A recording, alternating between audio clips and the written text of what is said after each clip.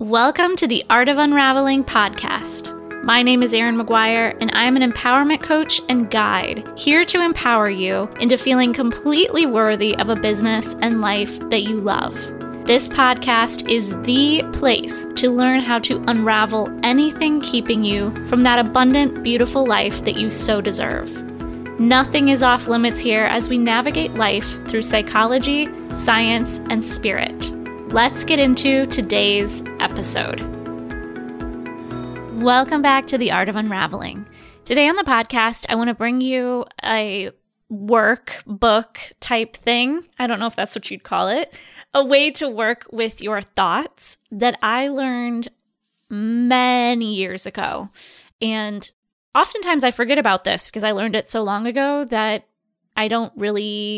it's not really something I use all the time, but it is something I give in my Lightworker Academy program to the women that I mentor to learn to do all the work that I do, the coaching, the healing work. It's a 10-month mentorship. And anyway, this is part of the program. It's just, a very small part of the program, but I give this to them. And so I came across it and was like, this would be great to share with all of you. I learned this is Byron Katie's work from her book, Loving What Is, which is an amazing book. I highly recommend. This was part of our yoga teacher training way back in 2010. And this little work is called The 4 Questions. And let's dive in. Let's dive into the 4 questions and see what this is all about. So you'd want to use these 4 questions anytime you have any kind of nasty thought that's bothering you. And the 4 questions are, is it true? Can I absolutely know that it's true? How do I react when I think the thought? And who would I be without the thought? And then you turn it around. So let's go in a little bit deeper. So you want to ask yourself, let's say you're having a thought about your partner watching too much TV, your husband watching too much TV, whatever, your wife watching too much TV. So you'd want to ask, we're going to use that as the example. So let's say Paul watches too much TV. That's the thought you're having, and it's really bothering you, right? You're thinking about all the time he's watching TV and he's not there for you and he's not paying attention to you. He's checking out. He's emotionally unavailable. He's not attuning to your needs, et cetera, et cetera. And then you just start getting mad, he doesn't do anything around the house, whatever the thing may be. So you ask yourself, is it true that Paul watches too much TV? And it's just a yes or no. These first 2 questions are just yes or no. So you might say, yeah, it's true. He's watches a lot of TV. So let's say that you say, yes, it's true. He watches too much TV and it's not good for him.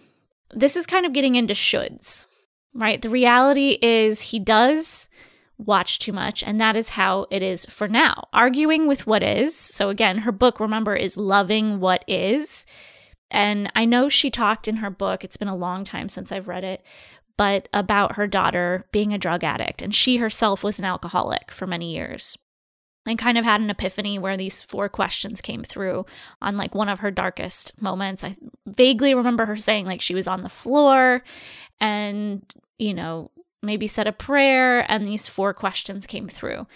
So it's all about loving what is, all of what is, right? So she had to learn to love that her daughter was a drug addict. And anyway, you have to read the book to really understand that. But so she's going to be saying what is a lot. So the reality is he does watch a lot of TV, and that is how it is for now. Arguing with what is, in this case, his watching TV, is like saying it shouldn't be raining outside. Do you get that? But it is raining outside, and that is out of your control. Arguing with what is only causing you stress. Without the should or shouldn't, we can see reality as it is, and this leaves us free to act efficiently, clearly, and sanely. So another question you can ask for this first one is, whose business is it? When you think that someone or something other than yourself needs to change, you're mentally out of your business. Of course, you feel separate, lonely, and stressed. Paul is over there living his life in front of the TV. You're mentally over there living his life in front of the TV, and no one is here for you. Then you blame your loneliness and frustration on him. Ask yourself, whose business is it how much TV Paul watches? And can I really know what's best for Paul in the long run? Paul should watch less TV. Is it true? Whose business is it? So this isn't saying that we put up with people's behaviors, like if they're bothering us. It's okay to say things, to speak your truth to others, right? But we all know that we create our own suffering by our mind, by incessantly thinking these thoughts like he shouldn't be watching TV, it's ruining his health, it's terrible for him, he's not doing anything with his life, etc., etc., etc. And so you're just sitting there suffering with all of these thoughts and totally not enjoying your life in that moment. And you're probably doing this all the time. So find out what that thought is for you. We all have one that we're just stewing over and stewing over and stewing over. And allow yourself to do this work. Okay, number 2, can you absolutely know that that is true? Here's where you kind of catch yourself, because you can't absolutely know anything. So I always say that, like, you can't absolutely know anything. Like, I can't know that Paul is watching too much TV because I don't know. I just don't know that like, what is the most amount of TV that you could watch? So if you do say yes here, you could add, and that means what? Sometimes the reason for the stress is from your interpretation of the fact. Example, Paul doesn't listen to me, and that means that he doesn't love me. So you're taking this interpretation and you're making it because you're filtering it through your core wound, whatever that is for you, whether it's abandonment or feeling not good enough or insecure. You're taking the situation through your core wound and making it about you. He's watching TV and he doesn't listen to me because he doesn't love me. You can also ask, like, what's the should? List out the should or shouldn'ts here as a way to see where you have been trying to live in a should rather than reality. What's the proof? In the example, Paul doesn't love me, you would write out all the proof they have of that. Example, he walks by me without saying anything. He doesn't call me when he's away. He doesn't acknowledge me, etc. And then you would take each of those statements through the 4 questions. All right, question number 3. How do you react when you think that thought? This is where you're going to pay attention to how your body feels, what your emotions are like. Do you feel empowered by the thought or disempowered? Where do you feel it in your body when you're thinking that thought? So you really have to tune inward here. So when you're thinking the thought that Paul watches too much TV or that you're not going to be good enough to get the job interview or whatever the thought is, really focus on where you feel that and what it feels like, what emotions come about. Do you feel excited? Do you feel empowered? Do you feel sad? Do you feel like you want to just go get into a bed and not leave? Do you feel depressed when you think that thought? Really tune in. And then can you find, these are like additional questions. So there's really just 4 main questions, and I'll repeat those again at the very end. But another kind of sub-question in number 3 is, can you find one stress-free reason to keep the thought? Or can you see a reason to drop that thought? Just know we're not asking you to drop it, but just see if you could. So number 4 is great. Who would you be without the thought? How would you feel? What would you do? Would you feel empowered? Would you feel lighter? Would you be more at peace, happier? Would you have more energy to create things, to spend time on yourself, to et cetera, et cetera? You get the point there. And then number 5 is the turnaround. And this is an important part of the work where you take what you have written about others and see if it is true or truer when it applies to you.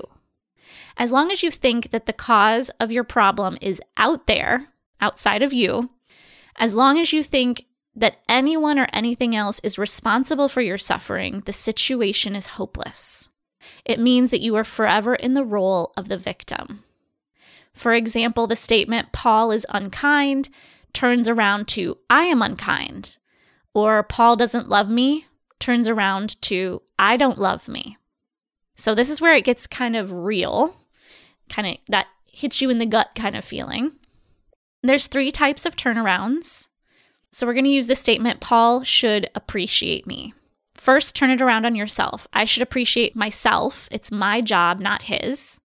Next, turn it around on the other person. I should appreciate Paul. If I believe it's so easy for Paul to appreciate me, can I appreciate Paul? Can I live it? And then the third turnaround is the opposite. Paul shouldn't appreciate me. That's reality. Sometimes Paul shouldn't appreciate me unless he does. So this can get really deep and can get really real for you and can really shed some light on some shadow parts of yourself that you've been maybe ignoring. And it's just a really powerful work. I don't always, when I've done it in the past, I don't always do it full out like that. I just will sometimes, like if I'm thinking a thought in the car when I'm driving that's not great, I'll just run through the 4 questions. Because sometimes just doing that alone shifts my mindset.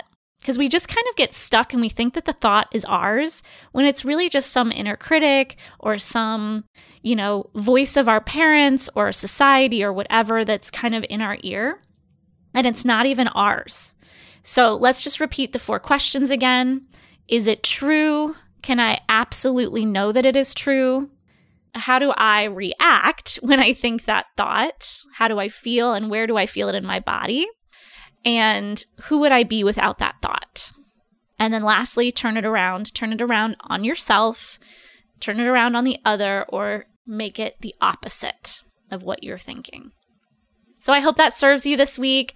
Give it a try, give it a go. Let me know how it goes. If you want any more support in this or any journey in your life, reach out to me. I do one-on-one sessions. I have my nervous system group program and more to come. More things to come. There's always more. So reach out to me. purelightwellness.com is my website. You can find me on all the social medias at Pure Light Healing. Thank you so much for being here, and I hope to see you again. Thank you so much for joining me today. If you liked this episode, make sure you subscribe and leave a review on iTunes. If you would like to connect with me more, you can find my website, my services, and my social media links all in the description of this episode. Remember, you are a beautiful and divine and powerful being, and it's time to own it.